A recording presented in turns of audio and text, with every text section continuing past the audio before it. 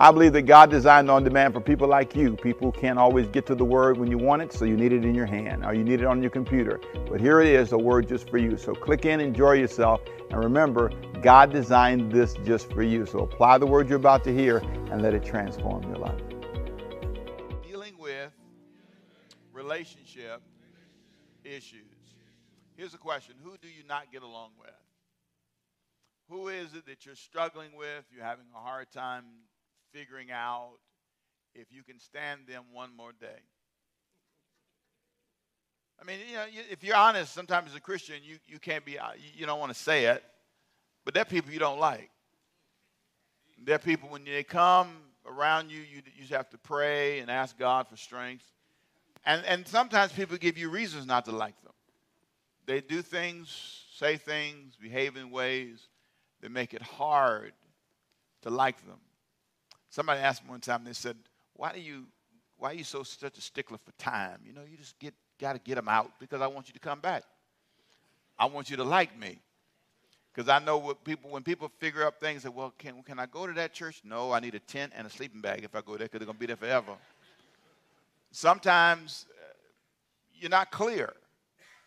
People don't know what you're saying. They're not sure what you mean because you jump all around.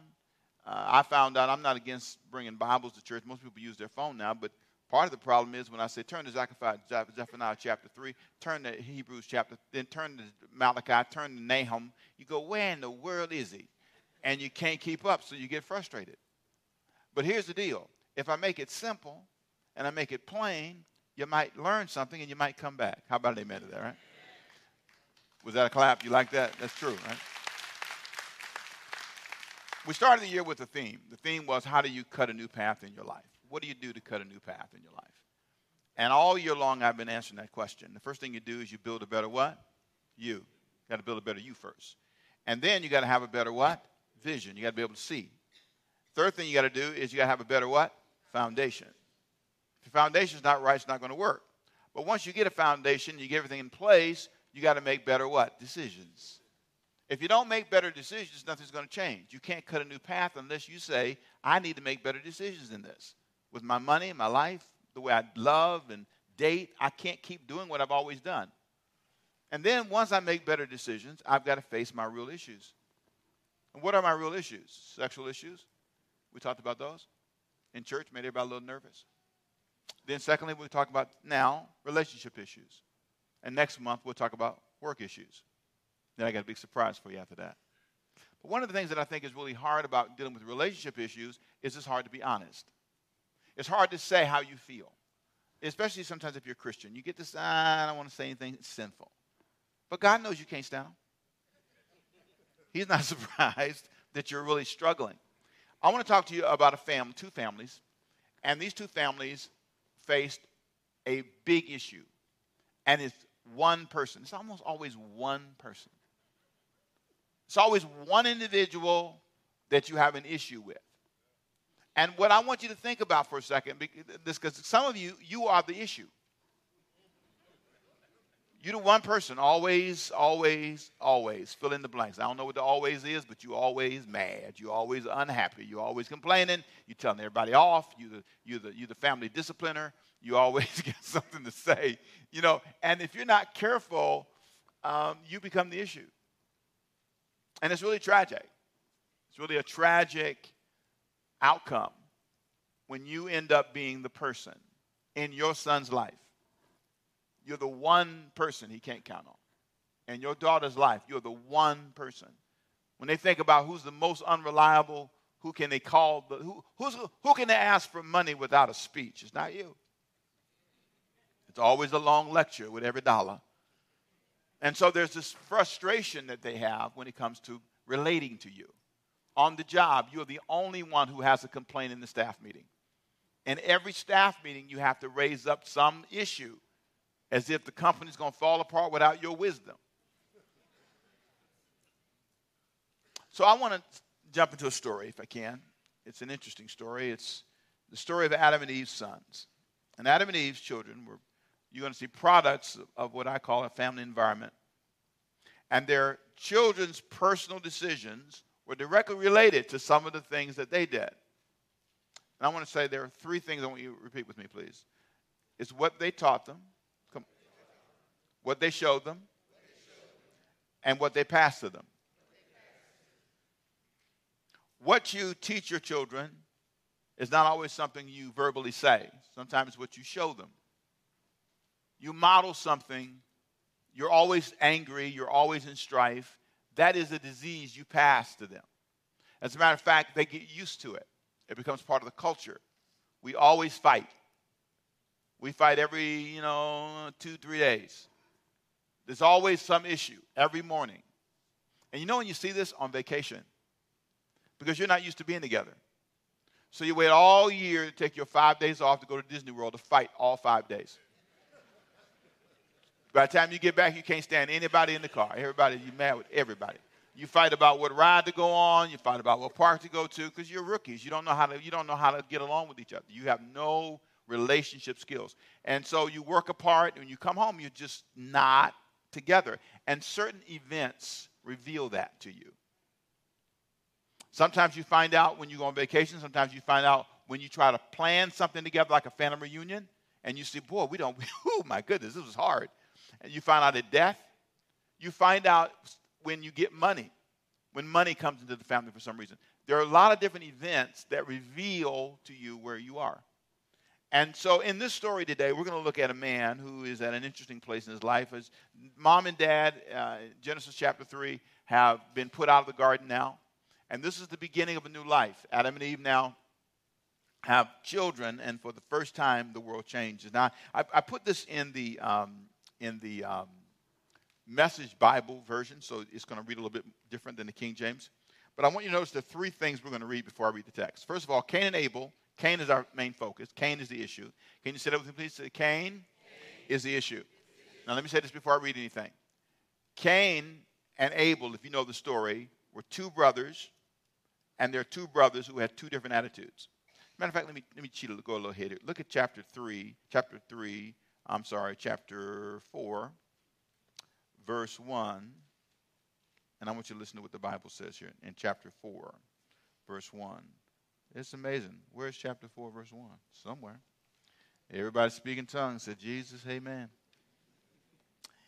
The Bible says in Genesis chapter 4, there it is, chapter 4, verse 1, at the top of the notes. Adam slept with his wife. She conceived and had Cain. And she said, I've gotten a man with God's help. Then she had another baby, Abel. Abel was a herdsman and Cain a farmer. Abel was a what? And Cain was and that's important. In this story, you're going to note that Cain and Abel are two totally different people. Cain was a guy who wanted things done his way. He was a guy that was very stubborn, very determined. Abel was totally different. Mild-mannered, listened to his parents, agreed, worked with the team. Abel was not like that. Totally different. Now, the problem, though, is Cain's viewpoints were shaped by his own convictions. His parents had a season when they rebelled against God, they ate the fruit and all that. But they had repented. They changed. And it was before he was born. So now you have Cain coming along, and he's going to make his own life decisions. Now, here's what you're going to find interesting. If you look at Cain and Abel, the temptation is to say we're like Abel. But if we're really honest, we're more like Cain. Now, if I'm honest with myself, my life leans more towards Cain's attitude than towards Abel's attitude. Now, in the story, Cain ends up killing Abel because of what I'm about to read in a minute, because of a sacrifice moment. And it's really hard for me to believe that I'm more like Cain. Matter of fact, it's embarrassing to say it. Because I want to say, well, no, I'm not that kind of guy. But if I'm honest, if I tell the truth, I tend to want things the way I want them. I tend to shut down if I'm not careful, when I'm told I'm wrong. I want to be right. You can look at me, but you know I'm telling the truth. Come on, say amen. We're more like Cain. Now look at Adam's adult children and their issues. First of all, Cain and Abel were obviously young adults, and they were both in business. Because remember, one's a farmer and one's a what? Herdsman. So these are not children. Don't think of them that way. These are grown men. Cain was a non-compliant, live his own life, do his own thing, young adult. Abel was the opposite. He was the kind of guy you can talk to, you can teach. And then they came to this incredible moment where they had this exchange. This exchange that was really painful. In Genesis chapter 3, verse 8, you see this, the fall of their parents. And in chapter 4, verse 6, you see their fall. It's amazing. Time passed, the Bible said, and Cain brought an offering to God from the produce of the ground. Abel also brought an offering, but from the firstborn animals of his herd, choice cuts of meat. God liked Abel and his offering, but Cain and his offering didn't get his approval. So Cain lost his temper. Amazing. And he went into a sulk. He just sat on this, just sulked. And here's what he said. Listen to this. So God spoke, the Bible said, to Cain. Now, I put that in bold print because I want you to, God spoke to this guy. This is a family that talks to God face to face. In Genesis chapter 3, God came in the cool of the day, and God talked to them face to face. When you get to Genesis chapter 4 now, you see God talking to Cain face to face. So they have this big ceremony, right? And they're offering sacrifice to God, and God gives instructions. He says, okay, guys, now here's the deal.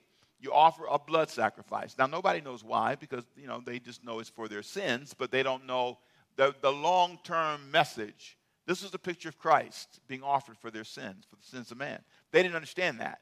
So they had to, by faith, offer the sacrifice the way they were told. Abel said, fine. The parents said, fine. One guy, everybody said one guy. One guy said no. He says, I'm a farmer. I'm going to bring some apples. Because that's what I grow. Why can't you take what I give you? Think about it for a second. I want to give you this. But here's the point. God didn't ask for that.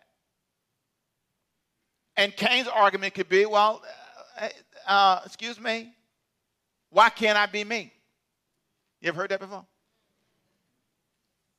I'm not the kind of person who likes to do that. I don't like to go to church. I don't like to give. I don't want to serve. Cain was the kind of guy who said what he didn't want to do because he's not that kind of guy. He says, my brother, Abel, he's a herdsman. He can go out and grab him some lambs or whatever. But me, I have to go, I guess, and barter with him or buy one from him. I don't want to do that. Why can't you accept me for me? Think with me, people. Why can't I be myself? And so in this moment, there's this exchange. His offering is not received, and everybody sees it. It's embarrassing. Everybody's offering is received but Cain's, and he's standing alone, and he feels cheated. So this incredible exchange where God came, verse 6, and talked to Cain in chapter 4 of Genesis. Why this tantrum, he asked him. Why the sulking? Verse 7, if you do well, won't you be accepted? If you do what's right, man, it's no problem. But what's amazing is throughout the text, if you read all of chapter 4 of Genesis, Cain says nothing back. The only time he talks is when he gets judged later on. But when God came to him and said, can you just talk to me? Why won't you do what I ask you to do? He said nothing. You ever try to talk to somebody and they give you the silent treatment? You're trying to relate to them. You're trying to build a relationship. You're trying to make things right. You're trying to talk it through. And they just sit there like, He said absolutely nothing. Nothing. You know, the Bible has a name for this. It's in Jude 1:11. Jude 1:11 says, He calls this the way of Cain. Can you say that with me, please? Come on. The way of Cain. You know what the way of Cain is? It's the way Cain lived. Now, I want you to do me a favor. I'm going to ask you a question. It's real easy. It's a question you must get right, or we need to pray for you. And I'm going to say this on the count of 3. What's your name? 1, 2, 3. There you go. Now, that's the cue. When I say the way of, I want you to put your name in there. Ready? When I say the way of, and you're going to say your name, right? The way of. So what's the way of like? Cain's way was, listen, I don't get this. This ain't right. You embarrass me in front of everybody, nobody received. My offering's the only one not received. I don't know whether they blew up in smoke. I don't know what happened, but they all knew when it was received and when it wasn't received. His parents there, Adam and Eve's there, Abel's there, and they all standing around, and he's the only one embarrassed. Have you ever been that person? Here's what you say if you're not careful. Don't judge me. Don't judge me. Who are you to judge me? I raise fruit. I'm a farmer, okay? I don't have smelly herd sheep and all that blood. I'm not killing anything. He's going to take my apples or nothing. So God tries to talk to him. No words. Silent. Amazing. Are you like that? Are you giving God a silent treatment? You got your little cornered here about your behavior? I don't like to pick on stuff. I don't like to pick on stuff. I'm going to say something. Now, I'm not picking. I'm just going to talk, okay? What in your life do you know is out of the will of God, but you know you're going to keep doing it? That's good. Silence. That's good right there. Silence. You know things. You know things aren't good for you. You know, I'm gonna say this. Every time I see somebody smoke, I pray for them. Every time I see them, I pray for them. I pray for them. I say, oh Lord Jesus, every time I see them, because I know what they're doing to themselves. I understand it's a powerful addiction, hard to get past. I know that. I understand. I'm not mocking you. I'm just making a point. I think every time I see you, I say, Jesus, help them. Every breath shortens life. This has got to end. That's good. Silence. Silence. There is a challenge you have with being faithful to anybody. I admired a wonderful conversation with a young girl once. She says, Pastor Rick, I don't know if I can be faithful to anybody. I thought that was courageous for her to say that. There's something about understanding I have an issue relating faithfully to anybody. You can't control your temper. And you know you shouldn't respond that way. But if you're not careful, you get into the way of Cain and say, that's just me. Deal with it. I'm just like this. Every job, every relationship, every marriage, every man, anybody God brings into your life, this is what you offer them. The way of Cain is painful to watch. The end result was tragic in chapter 4. Read it on your own. He ended up losing everything and moving away. And listen, there's nothing the parents can do. You know what's hard to admit? I can't stop you. As you raise old grown children, Mama, you hear me. Daddy, you hear me. Adam and Eve, there's a tremendous verse in chapter 4 where the Bible said, and Cain left. He moved away and never changed. God gave your children the right to choose their life. Just like you chose yours. You had to have him, you wanted him, and you got him, and now you want to throw him back in the ocean, but you had to have him. You wanted her, you begged for her, you snuck around to be with her, and now you scared of her. Come on, talk to me. You hiding in the shelter because she crazy. You know what I'm saying?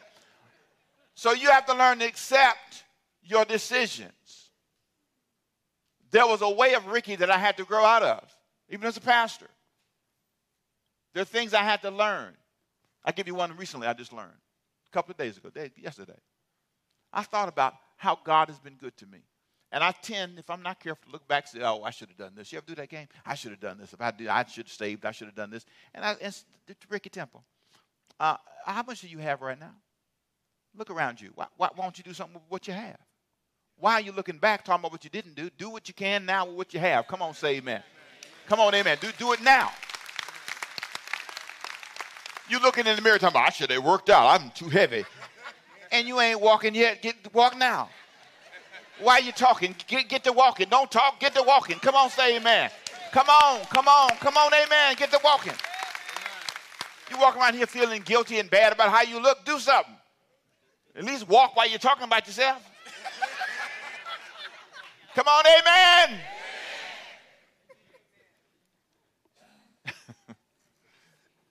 Everybody say Cain was an issue. But he wasn't the only one. I'm telling you another quick story. The second story is Noah's son.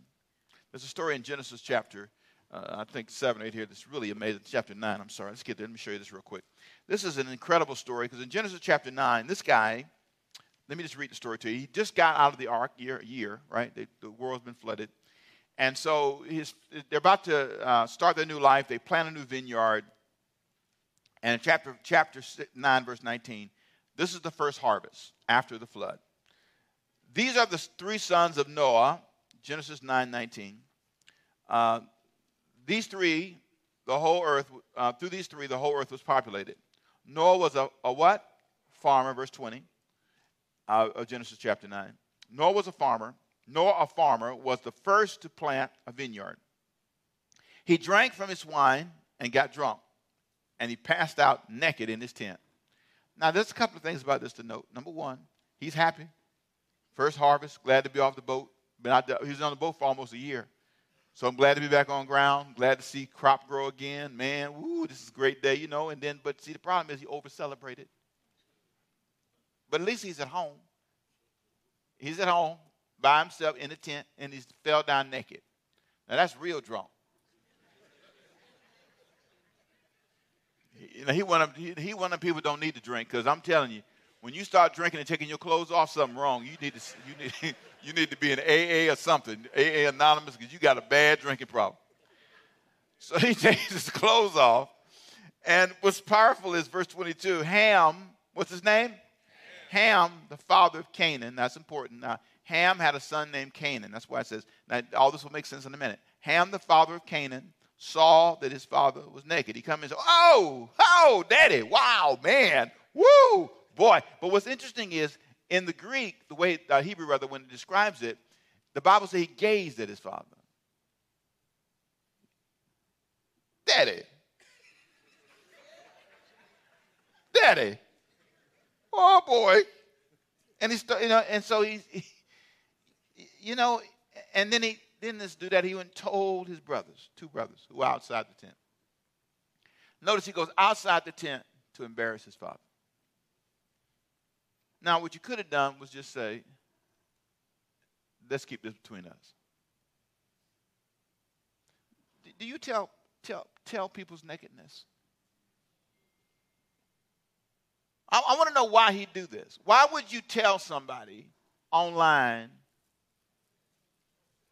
the worst thing you know about somebody? Why? The internet has allowed us to be cowards and mean-spirited. So you know she did something. Why are you telling people that? Tell me your motivation. What's the benefit in saying something? Now, some things need to be told. I get it. But why are you telling everybody all that? So he went and told his brothers. Watch the response of his brothers. Verse 23. Shem and Japheth, took a cloak and held it between them from their shoulders, and they walked backwards, and they covered up their father's nakedness. Look at the difference. One is showing respect, one is mocking. Which one are you? When you see a fight, you go, fight! You want to see the fights. You want to see people get hurt. You enjoy when somebody looks bad, you see her, look what she wearing. Look what she wearing. Child, I wouldn't go outside in the dark with that on. Are you kidding me? Look at them pants. Them pants is high water as can be. And look at her hair. Women, you know y'all good at this. Come on, talk to me now. You know you good. And them nails, well, she must be a tiger. Cut everybody. And they crooked. Toes going every which way. And just, if I was her, I'd cover them all up all the time. Why? Think with me for a second. Must you talk about their nakedness? Why? Sidebar for a second. I've been slim all my life. When I came to this church, my waist size was 27. And it was that way for 15 years. I look at myself, I was a pencil walking around. Don't you ever say it to me, I'll be mad with you. Don't you ever say that again. I was slim. I was real slender. 28, I thought I'd gained a bunch of weight. 29, 30, I'm 36 now. 35 in the waist. Got to make sure I get it right. And I'm telling you, it has been, when people saw me, I gained a little bit of weight, and then right here, the devil started rising a little bit.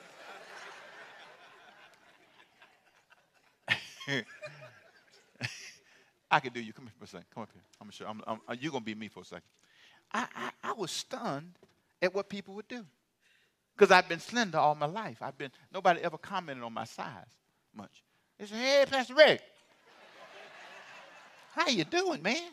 You must be eating good, boy, I tell you. And I was stunned. I said, what? Hi. I was stunned that you walk up to me and don't even look at me. You're like, oh, boy. Look at that down there. Thanks. I said, you know what? You know, I'm on video all the time, so you know, now you look at every video and say, dog, cut that out, cut that side out. No side shots, praise the Lord. And if you're not careful, I'm 190 pounds a day, 91. My target weight is 192. Got to keep working. Got to do better. I get that. On a good day, I'm down to 188. I don't have to tell you my business, but I'm telling you for a reason. Why would you go? Why do you do that? Bless my grandmama. She's gone to be with the Lord now, but I'm going to tell a story of that. When I met Diane, you know, I didn't know my family did this. My grandmother would always say, Diane, you gained some weight. Every time she saw her. She'd always comment on her size. You know, some people are, that left hip is bigger than it was last week. This is over here. And so, I mean, some people are amazing. You really are amazing. You say things and don't even think about what you're saying. How are you? That's good. You can stop right there. Come on, amen, right? Amen. And if they don't look good, just pray. Lord, help my eyes, Jesus. Because sometimes it is shocking now. You know what I'm saying? It is. I'm not going to lie. It is shocking. You know, I'm too small to have a way out here now. I got to watch it. I got to do something. Keep working at it. Keep working, Temple. God, you know, I understand that, but I don't need you to go, oh, Jesus, I don't need you to do that. You're not helping me. That's not going to help anybody. So I've told this before. I talked to my grandma. I said, Grandma, now please, you can't, every time Diane come over, you don't need to say something. So next time she saw, you're the beautifulest woman I ever saw in my life. You're so beautiful. I mean, you know, I love my grandmama. She's sweet. God bless her in heaven. But, you know, there are moments when if you're honest, we don't do well with others' nakedness, especially our spouses. The things you say. How does a person feel when you comment on their struggles? You say things that only you know, and you mock them. Why don't you love them? So anyway, these guys cover up their daddy. The Bible says he woke up and when he saw what his son had done to him, he made a statement that has been misunderstood for generations. He said, "Cursed be Canaan." That's what he said. And Ham is considered to be the father of those of Africa and dark-skinned people. And so the descendants of Ham, people thought, were cursed because of this comment. I want to make sure I note it for you because it's a wrong. It was used during slavery. It was used during a lot of times in history, and it was absolutely incorrect. Here's what the Bible said in verse 25. Nor when he woke from his hangover, he learned what his younger son had done. And verse 25 said, he said, cursed be Canaan. Now, who did he curse? Not Ham. Here's what he said. A slave of slaves, a slave to his brothers. A slave of slaves, a slave to his brothers. Blessed be God. Now, a lot of people use that to justify slavery, implying that that's why God said black people were cursed. That is wrong. I did put in there for you a comment by the Bible Knowledge Commentary, which describes it in more detail. It says Genesis 9:24-29, Bible Knowledge Commentary. You can read that on your own. Here's the bottom line of what it all says. He wasn't cursing Ham. Here's what he was saying. He was prophesying. He said, you know, that same attitude you got, boy, I see it in your son, my grandson, Canaan.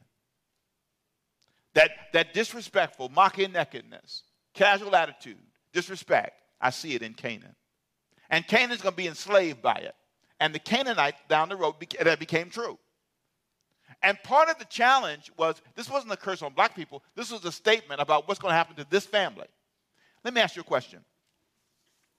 If you're honest about your nieces and nephews and cousins, where they headed?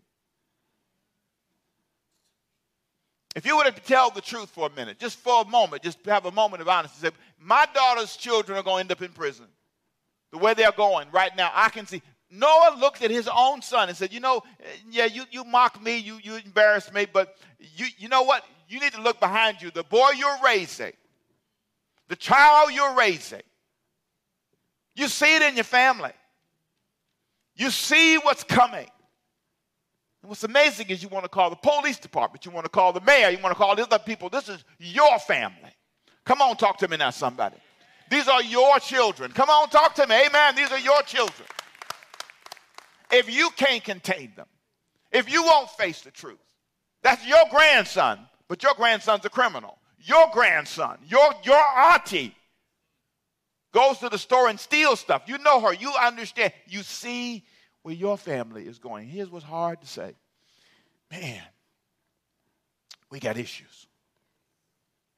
And until you face those issues, you're never going to cut a new path.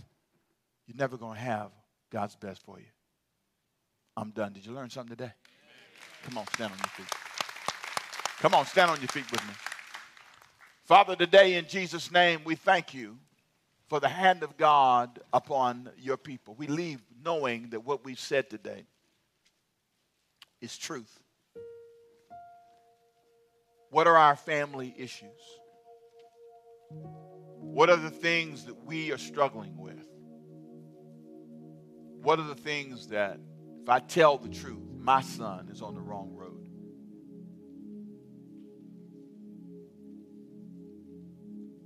What issues do I need to face? I need to start dealing with who I'm dealing with. Some things I can save, and some things I can't. And some things I cannot own. Because some of you say, I did not raise him to be that way, and I cannot own that. Cain was not taught rebellion. He decided to be rebellious. And your children can make the same decision, just like some of you did. So here's the question. What are you going to do with your life? For a minute, let's not think about anybody else. I want to know if you're like Cain, living your own way, doing it your own way, not willing to say, Lord, here's my life. I want you to be the Lord of my life. Let me pray for you. Father, I pray for everyone in this room. I pray that the Spirit of the living God would bring healing and grace to every heart. I ask you in Jesus' name to heal hearts today. There are people who are not following Jesus, who want to follow him, who need to follow him. With every head bowed, every hand down for just a second, if you say, Pastor Rick, I know I'm not really following Jesus, but I want to follow him. You're right, I have been going my own way, but I want you to pray for me today. I want you to raise your hand so I can pray for you. If you say, Pastor, pray for me today. Pray for me today. Pray for me. I see hands up. I see hands. God bless you. Father, touch these today. Some of them are giving their lives to Jesus for the first time. Some are saying, I need Jesus in my life. And I want him to be the Lord of my life. And this will be the day I start. And I give you all praise and all glory and all honor for it. In Jesus' name. Everyone say amen. Look this way. I love On Demand because it can help you. And I pray that what you've heard today will help you. I hope it transforms your life and gives you the boost you need. So let me pray for you. Father, I thank you for those who've listened in. Let it be a transforming moment for them, one they'll never forget, in Jesus' name. My name is Pastor Ricky Temple. I'll see you next time right here On Demand. If you like what you heard today, link it and send it to a friend and bless somebody else. Have a great day. Bye-bye.